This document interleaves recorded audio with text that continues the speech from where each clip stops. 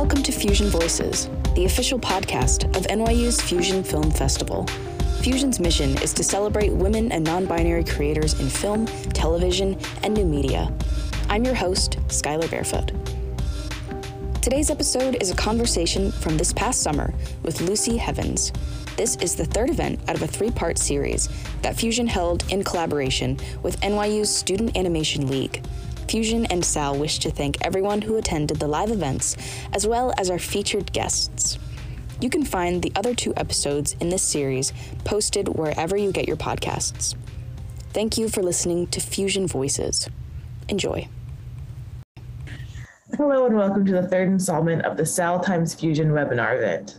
This event is the product of the hard work from the Fusion co-directors, myself, Sequoia Sheriff, and Kitty Bailey, as well as Sal, the Student Animation League, President Joanna Shu, Social Media Manager Bak Zathiasalan, and the co-vice president, Julia Wang. The Fusion Film Festival is NYU's premier film festival dedicated to celebrating women and non-binary creators in film, television, and new media. Founded in 2003 at Tisch School of the Arts by two students, Emma Held and Gina Abetamarco, Fusion has been passionately guided by Conbar professor Susan Sandler. The Student Animation League is a student-run organization that helps bring the world of animation directly to the students at NYU. Thank you everyone for joining us today. Today we have the honor to speak to Lucy Heavens, who has done amazing work for Disney on Space Chickens and is currently working on running a show that will air in 2023. After some time, we will hold an open Q&A. If you have a question, please raise your hand in the reactions window and one of us will call on you to answer. Now I'll hand it over to our moderators, Kitty Bailey and Yasmin Madrigal. All right, so our first question is, what got you interested in filmmaking? And also, what got you more interested in children's TV specifically? Sure. Well, thank you for that warm welcome. Right. So how did I get into film? I actually started out as a playwright. It's really because I think what really spoke to me was absurdism. Ever since I was in high school, it was absurdism and Kafka and existentialism, and to be perfectly honest, like SpongeBob SquarePants that really spoke to me. I kind of felt, I guess, like I really wouldn't have been able to articulate this then, that what it was saying to me was, yes, we are all specks on a cosmic wind, or we are all kind of meaningless bits of nothingness in all of time and space, but we can have a laugh.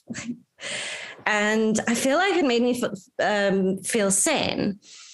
And anyway, I got very much into absurdism in all kinds of forms, whether it was art, fine art or literature or plays, and cartoons like did it for me. They always did, the good ones at least. And I studied drama and I was a performer and I wrote plays with a colleague and a friend of mine. We wrote two-handers. And then when I realized that I wanted to make actual money, I realized that maybe I would like to get into television. But realism never really floated my boat. It was always comedy and always the weirder aspects of it. And then I always loved cartoons. So I got in touch with pretty much the only animation studio in Cape Town that had a show in production at the time.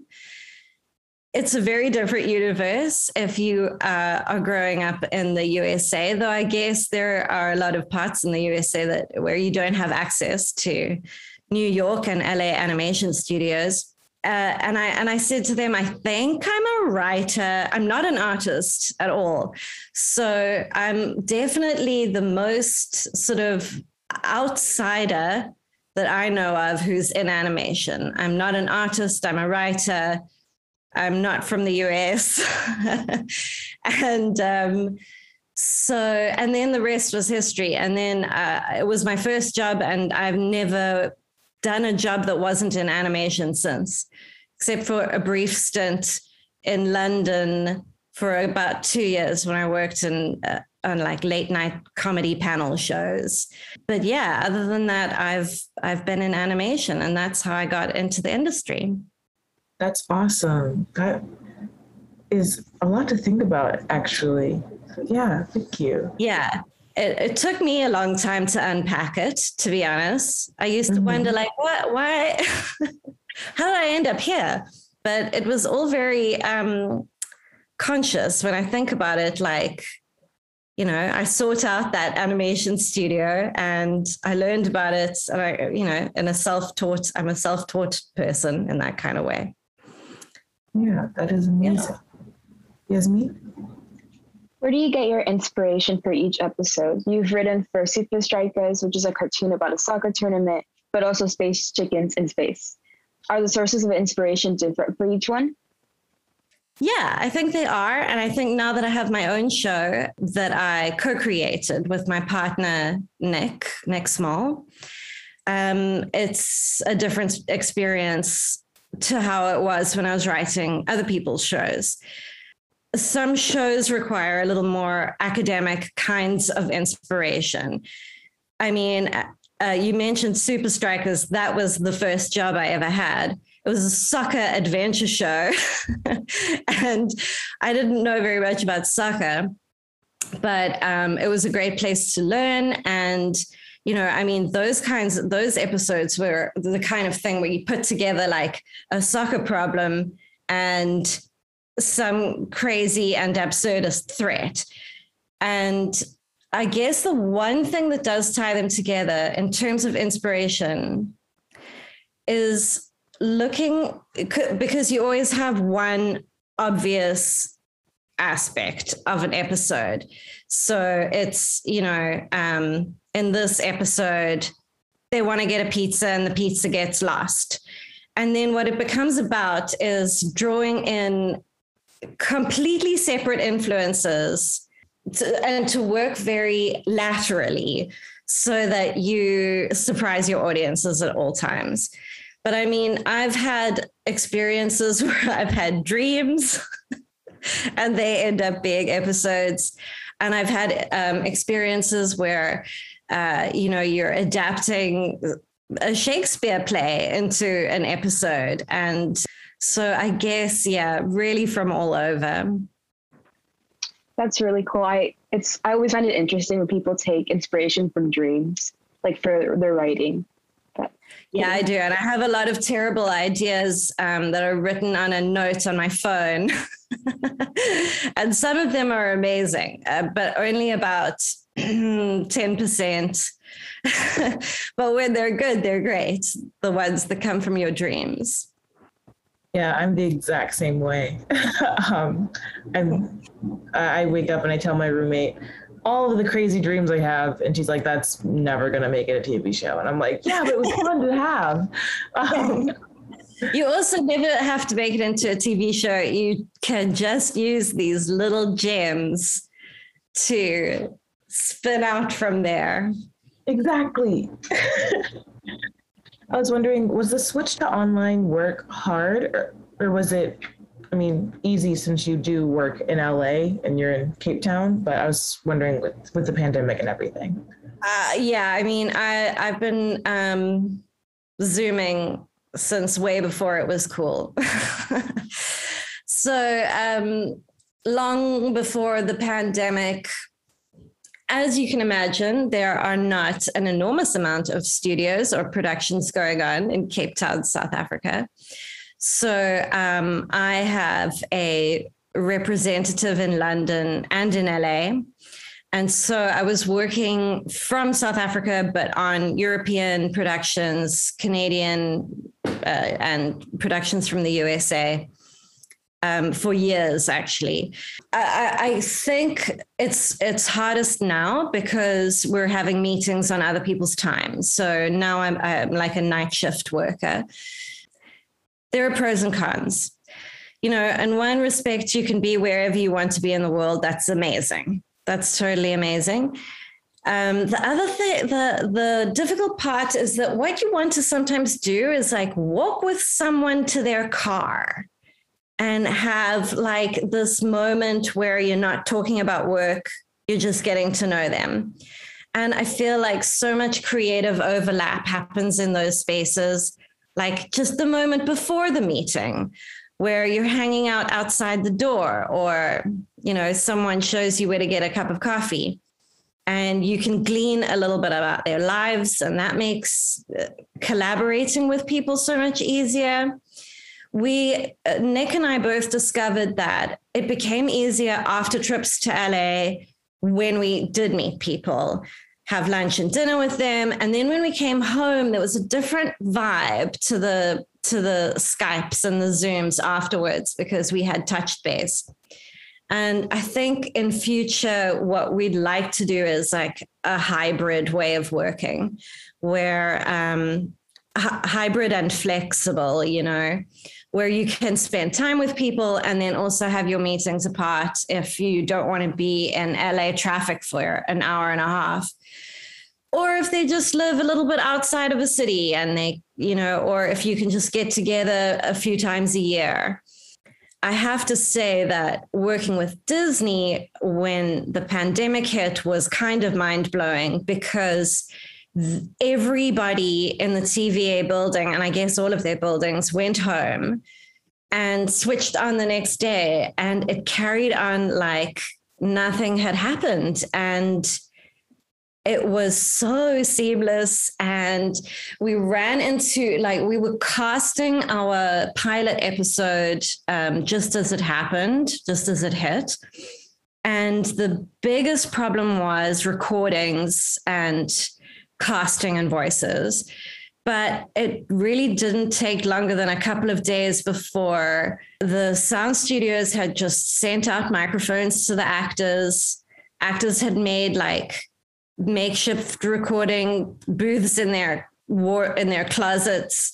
Audio engineers were just hopping onto their desktops and, you know, fiddling with the gain in their garage band, and it all went really well. And here we are. So that it worked. That's awesome. Like, I heard it was really hard for some people, but it's so nice to hear that it wasn't a terrible experience for everyone. That's something out of the whole thing. Yeah. It was, I feel like it was kind of miraculous how well it went. We didn't go off schedule. We stayed on schedule, even shipped all of our animation materials to our partner studio in South Korea. They went off without a hitch. It was amazing. That's so wonderful. I'm going to pass it over back to Yasmin for the next question. How do you get out of writer's block when you have it? What an interesting question. Yeah, I mean, I have to say that as I have gotten older, it has become less of an issue than it was when I was a younger writer. I definitely used to feel like there are some days where you just it's not coming out of my fingers. And what am I meant to do about that? I can pace around the room. I can like crawl under a table. I can go for a walk. Nothing changes it. I don't know quite why it's different now. I definitely remember it being terrible. I feel like now I fill the space with what I know is going to be productive work, even if it's not that kind of wild, creative, fun time work. Obviously, there are these sort of pillars of writing, which is the art of it and the craft of it. And some days the art stuff like isn't flowing. But I feel like now what I do is I just fill that space with craft stuff. So I know that I'm structuring and I know that I'm building out characters, and I know that I can ask myself maybe slightly more intellectual or academic questions which will serve me down the line when I'm back in a better space to just like close the door and have fun. Whether that is like, you know what I haven't done? I haven't like spun out that other character that's going to foil my main character. And like, let me just take some time thinking about what is going to provide my protagonist with the funniest kind of obstacles. Like, you know, what's going to be the best friend for them, or what's, you know, it depends what part of the process you're in, but there's always some kind of academic or intellectual work you can do. And by the time I'm done with that, I've usually like just transitioned straight back into the free writing stuff, which is so fun. To be honest, I actually find both processes really enjoyable. And I feel like I can trust myself more. You know, if you're writing comedy and you're having a shitty day, you feel like, I am not going to make a joke today. I just don't have it in me. I'm not in a good space. And you've had an argument with somebody, whatever it may be. And I've learned now that it kind of doesn't matter. Like, you can just finagle around it, doing like annoyed work for a while, and it just takes you back in. I think the trick is, I think what I'm trying to get at is to carry on working even if you're blocked. You just carry on working on whatever little aspect of it you can and see what happens. That's a really good point. Typically when I'm stuck in writer's block, I go to get a snack or something. But now that I think about it, maybe I should, work on the structure or anything else. That's a really snacks are also great. I was wondering if the switch from writing on a show to running a show was difficult. I mean, I'm sure it was, or was it easier than you thought with the help of Nick Small? Yeah, I mean, Nick and I both have never done this before, though we do have a co-producer who is a very experienced hand in animation. He was the head writer of Adventure Time for 10 years, and he has worked on and boarded everything from Phineas and Ferb to SpongeBob. And so he's a great source of like, hey, Kent, we need some advice. We need some help. But you know what I have cursed my whole life, and now I'm finding is serving me so well, which is a common theme I find. All the things I've cursed in the past have ended up serving me very well. But is the fact that we are from the outside. We haven't, we look at these creators in LA who are so great and we have always admired, and they went to a great arts college and they interned, and then they got a chance to board on a show and then direct on a show and then pitch a show. They've seen their colleagues pitch shows. They've seen people do the work of an EP. I feel like that is amazing. And I was always very jealous of that. But now I realize that because Nick and I have built our careers in an environment where there's never a budget, there are never enough people to do all the roles, that we have always, in whatever job we've been in, ended up doing 100 different things, having to keep an eye on budgets and having to direct. I've done my fair share of directing, doing voices when there's no one else to be doing them, because there's no budget to do it. It's actually really helped. We have found that like Nick has a YouTube channel, and he has just auteur style done his own like comedy music and animation. And we've just always been people who've put out content and made it for ourselves, for the joy of it, because there weren't that many jobs available to us. That were just jobs where we could really like sink our teeth in and express ourselves and have a lot of fun and be funny. I feel like it's a demanding job. It's very challenging. It's very fulfilling. But we are at the very least kind of ready for anything. We've been, hustling for so long. This actually feels like, we're in the hands of such incredible studios and such extraordinary, talented people that it's a breeze in a lot of ways. That's wonderful to hear. I hear it's so hard for certain people, but I'm so glad it was really nice for you. Like it's hearing your story has been so refreshing so far. That's so nice. Yeah, no, I mean, just that. I can't imagine a better job. I mean, I literally wouldn't take a $1 billion lottery over this job. This is the best job in the world. This is the greatest thing to do.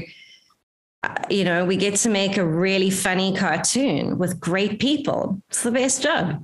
I'm glad. Yasmin, I'm going to pass it to you now. For Kif, did you have a character designer create Kif and Barry, since you usually don't work in the art department? So Nick is an artist. And so I'll tell you a little bit about how we collaborate and how we met and started working together. We met at a studio working on a kind of on a commercial series and in Cape Town. He's an exceptional artist. He's very, very funny. And we very quickly realized that we had all the same references, all the same like fave shows from our childhoods. We were like excited to get to work, to start talking about like the last episode of Rick and Morty or whatever was on TV that we were watching. And I just thought he was one of the funniest artists I've ever seen, internationally as well as at home. We started working together. I had quite recently before that signed with my manager in LA. And I had applied to our Department of Trade and Industry in South Africa for funding to go to Kidscreen, which is a big market in Miami. It's kind of a producer-centric market, but like it was an opportunity for me to go to the States and pitch a show. And so I said to Nick, hey, I'm going to go to the States in a few months, like want to put together a deck, like, I know nothing will come of it. It's crazy. Like as soon as we started working on it, it was very fun. I do draw very badly. So I had an image of a squirrel that became Kif. And, I was like, here she is, and she's like this, and she's very like that. And she's this intense squirrel. And he just started drawing. He started drawing her. He started drawing her friends. And we both like put our finger down on his screen on this rabbit that he had drawn who became Barry. I was like, these two, they're best friends. And he was like, yeah. And then I would like start talking about Barry's character traits, and he would start talking about Kif's character traits. And so very quickly, we both started feeding into each other's work. I'm not a great artist myself, but I love art. I love being involved in art and character design. I love being able to say to Nick, like, what if his neck was twice as long? Or what if he was wearing flip-flops, or, whatever it may be. Nick is fantastic with character and story as well. So what he was drawing started feeding into the stories, and what I was talking about in the stories started feeding into the visuals. So it was a very organic process. And I can say that if you have it in you that you think that you are a collaborative person, it has made this journey. I can't imagine how, because it takes a long time to develop a show.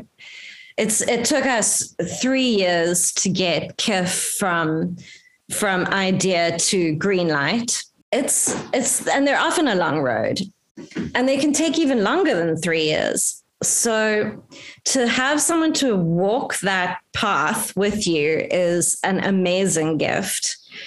And it does require you saying things like, want to go 50-50 on the intellectual property? And it does require you to give up a certain percentage of your profits and and half of your creative control.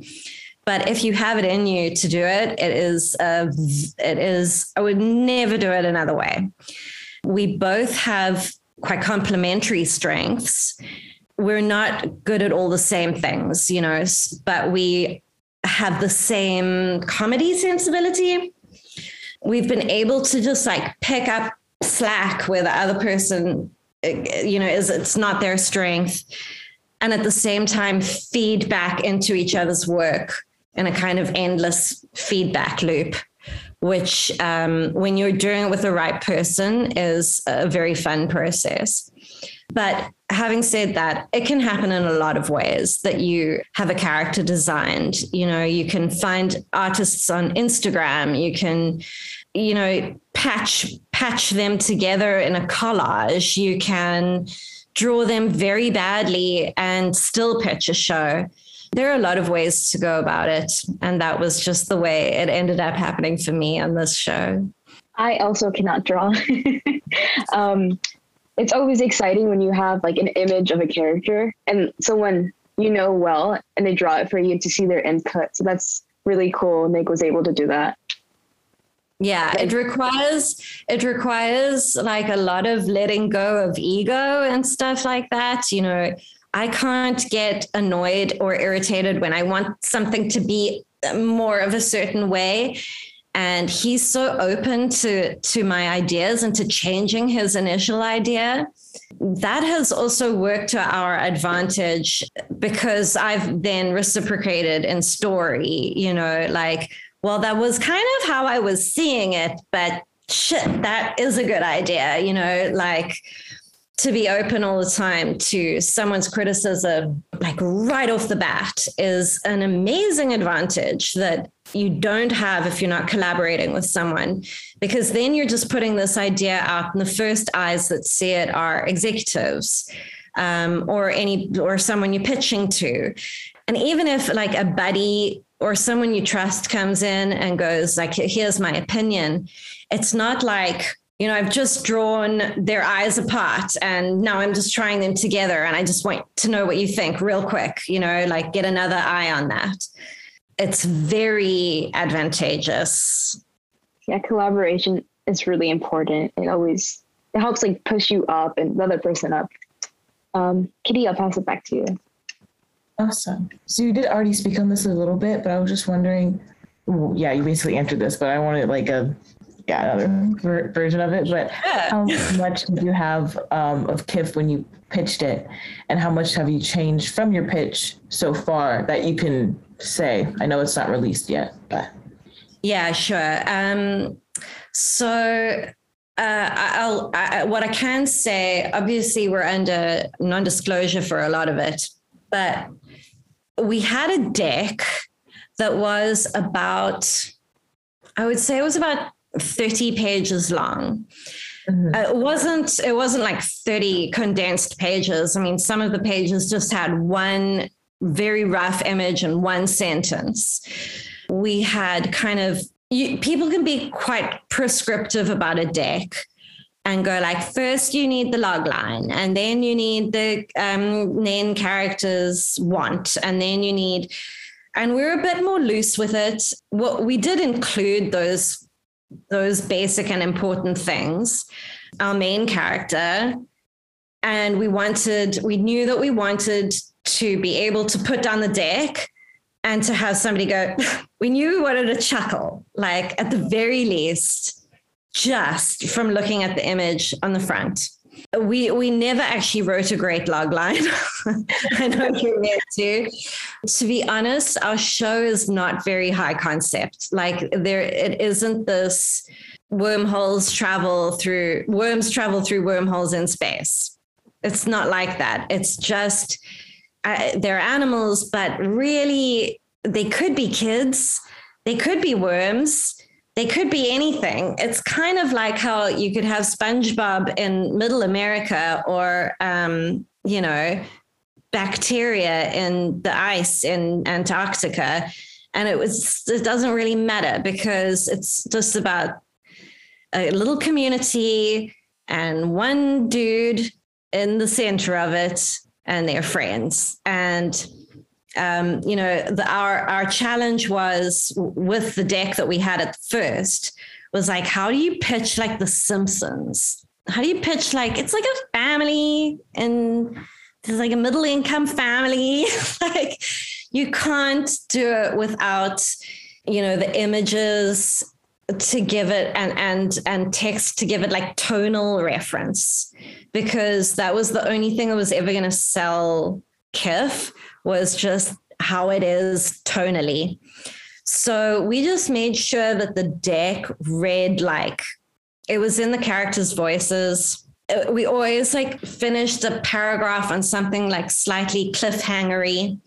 We had a bunch of like sketches that Nick had done of KIF. We had, I think like maybe only 2 or 3 color images. And then just like really loose images of her best friend, her teacher, her mom and dad. And on each page, we just spent a lot of time talking about how the characters like functioned in the world, why her dad was funny, why her mom was funny, why we wanted to watch this show, like what would be funny about watching this character. That's all we had to pitch with. We really stretched that deck out. I mean, the text would have fit it on like maybe 3 A4 sheets of paper. Oh, wow. And yeah, it was, a short little, we fleshed out a few episodes, is true. So maybe a bit longer than that. But we had, I think, 3 episode ideas, maybe 4, some ideas on the world. But we learned very quickly that that's fine. It's fine to have it loose as long as you know your character and you know the core of the show and you can speak to that. It's fine if everything else is loose. It was great because we did actually end up changing the world quite substantially. Though I have to say at the core of it was always Kif and Barry, and they never changed very much right from the outset. Yeah, it's so good to hear that just knowing your characters is enough and you don't have to have all of it thought about. Like, oh, sure. Like, in fact, in animation, like, especially if you're pitching to the biggest studios, they want to be involved in the development because they want it to reflect their brand and their channel and their, is it a Nickelodeon show, Cartoon Network show, or a Disney show? I think the landscape is changing with streamers, but in a lot of ways, development departments are the same. Like they want to be able to kind of imprint on the show in some way, even if it is in a kind of nebulous and kind of, we never felt like Disney was terribly heavy-handed either. So, but nonetheless, I had executives at Nickelodeon tell me like, oh, you don't need art even to pitch. Like you can just talk us through like how you're seeing it and we find artists for you. So I think there are no rules really. And it is about like figuring out how to communicate why you want to watch this show so much.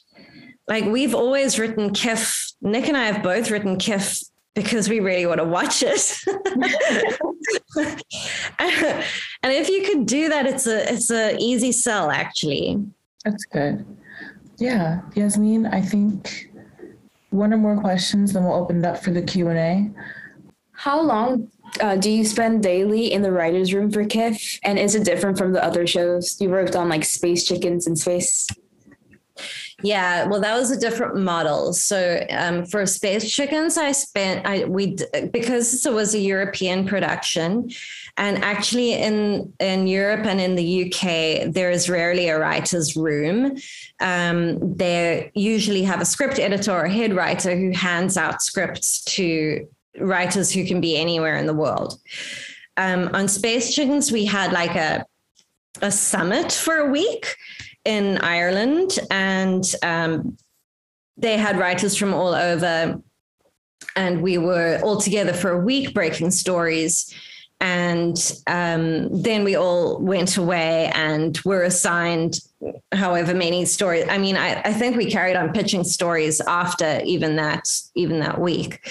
So, and then obviously in the States, there's far more of a culture of the room, which for animation is, I mean, for anything is a no-brainer. It's just so much better. Nick and I spend at least 3 hours a day with the writers. So sometimes we can only make it into the room for a couple hours, 1 hour, but sorry. So I should have said at least 1 hour, but then like twice a week, 3 hours with them. We're kind of make sure to be there on days where we're reading scripts that the writers have gone away and written and come back to the room for thoughts. We make sure we're there for breaking stories on premises. We had a little time at the front of production to just generate stories, and that was very fun. So, but, you know, then what you're generating is little like half page ideas that then get fleshed out as outlines. In Kif's room, we actually write the outlines all together. In some rooms, the premises are given to a writer to then, you know, expand into an outline. In our room, we have Google Docs, and we are literally all in there, and we are all like, okay, I'll take beat 13. Oh, somebody, I kind of screwed up in the middle of Act 2. Can somebody give me a good idea for that? And everyone is writing it at the same time. It is extremely efficient. They happen so fast and they happen so well. It's very enjoyable, fun, collaborative environment. Thank you so much, Yasmin and Kitty, for moderating. Now we're going to hold our limited Q&A portion, which will last for about 10 minutes. So if anyone has any questions, you can raise your hand to ask, or if you don't feel comfortable asking on screen, you can put it in the chat and we can read it for you. From Cheyenne or Shane, I'm so sorry. In the chat, it says, what's the most difficult part of being a showrunner? There are different aspects of the job that are difficult in different ways. So I guess the thing that one just has to consistently be aware of is that it is a job that is all about communication.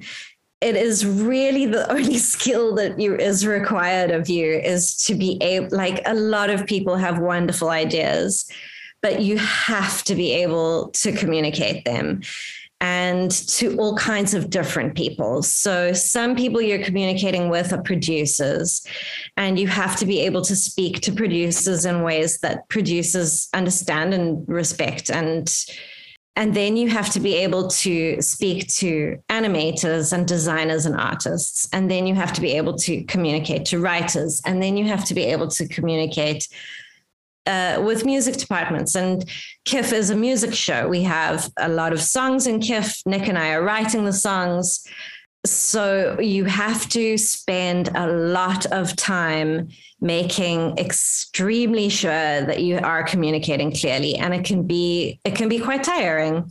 Sometimes you just want somebody to be able to read your mind and not have to spend 3 hours writing your notes and feedback and emails and YouTube links and descriptions and references to literature, and just making sure that every moment of what your vision is for the show is being communicated.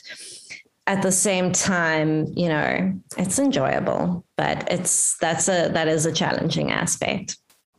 So the next question is from Jasmine. It says, what are you watching or reading right now? Oh, well, I just finished watching White Lotus. And have you guys seen it? It's amazing.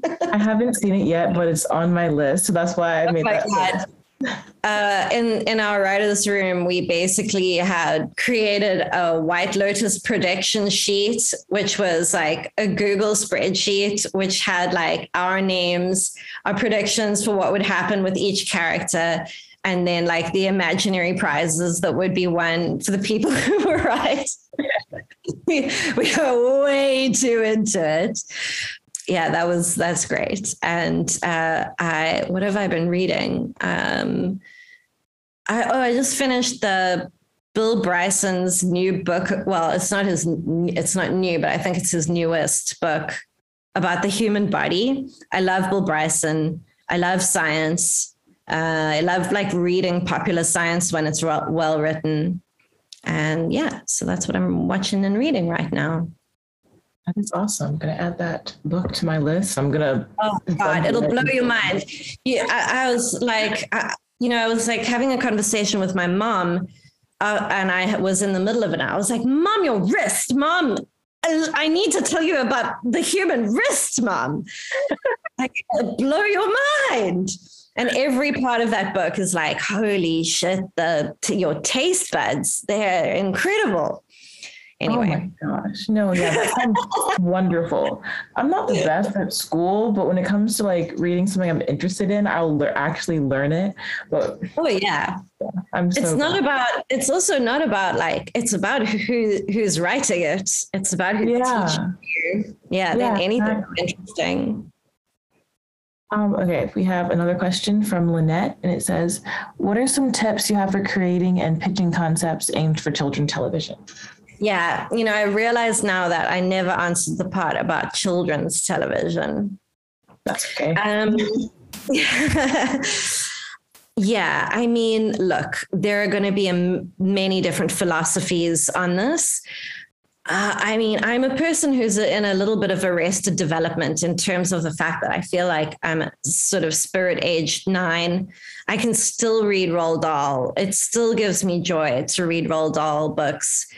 And in fact, a lot of books from my childhood, which I will reread to this day, a lot of fairy tales, mythology. And I think that what I have realized about the stuff that I loved when I was a kid and that I still love now is that you can see it very clearly in Roald Dahl. So I'll use that as an example, but it's true in Tolkien and many other writers, is that the kid in the story is never treated like they are not fully empowered to make any kind of decision, especially a moral decision. So often the people in positions of authority are not particularly nice or not particularly kind or smart. Matilda still gets to be a smart, kind kid. It's a kind of thing where you say to a kid, or what I've always wanted to say to a kid is like, you're right to be suspicious that people in authority aren't kind or aren't smart. You're right to wonder about them. You're right to question them, and you're right to forge your own path, whatever it may be. That has formed a very kind of central core of what Kif is. It is very much about empowering the kid. She needs a lot of help. She consistently screws up. It is about going like, it's up to you, kid, to decide what kind of person you're going to be. It's up to you to decide who you're going to be as a friend or as a family member or as a student. And so, I mean, I guess what I'm getting at is don't talk down to kids. When you're creating or pitching concepts aimed for children's television, Kif is a very available show to a lot of age groups because, as I said earlier, we're writing it for ourselves. We're not talking down to kids. But there's a Madeleine L'Engle quote. She wrote A Wrinkle in Time. She was once interviewed and she said, if the subject matter you're writing is too hard for grown-ups, write it for children. That really has always stayed with me. And I feel like you can get to the core, you can cut to the quick, you can speak truth in children's TV in weird and subversive and absurd ways. And so we enjoy doing that daily. I'm adding that to my quote book. I'm going to write it everywhere. Oh my goodness. Yeah, please. I'm butchering her language. So look up how she said it. Don't quote me on it. I love that so much. We do have another question. It goes, is it harder to get a show for a teen demographic greenlit versus shows aimed at a younger audience? I don't know. I've never had a teen demographic show greenlit. I can say that I think it's easier now than it ever has been. Nick and I have another show in development, which is for an older demographic. It's still animation. I think because of streamers, they're, in the olden days, up to and including 5 years ago, the broadcasters, you're locked into age groups in a very clear way because of advertising. So, they want to know if they're advertising to really young kids or adults. And it made it hard for them to greenlight shows that had to find their own audience. Whereas now with Netflix and Disney Plus, it's a huge demographic. And I think that now that it's becoming easier for shows to find their audience as opposed to the other way around, that it is getting way easier. But I mean, absolutely anything is possible. I feel like I'm proof of it. So.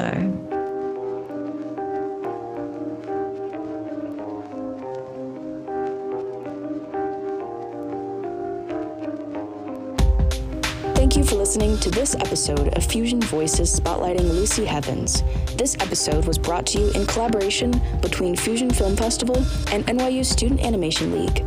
Again, you can check out the other 2 episodes from this series and subscribe to Fusion Voices wherever you get your podcasts. To never miss a Fusion update, you can follow us on Instagram at Fusion Film Fest. Thank you to our moderators Kitty Bailey and Yasmin Madrigal. A special thank you to our guest Lucy Heavens, our faculty advisor Susan Sandler, Joanna Shu and Julia Wang from the Student Animation League, and the entire Fusion Voices team, Maya Gavant, Sam Whitley, Riley Foster, and Laura Lindsay. Thank you for tuning in, and we'll see you in the next one.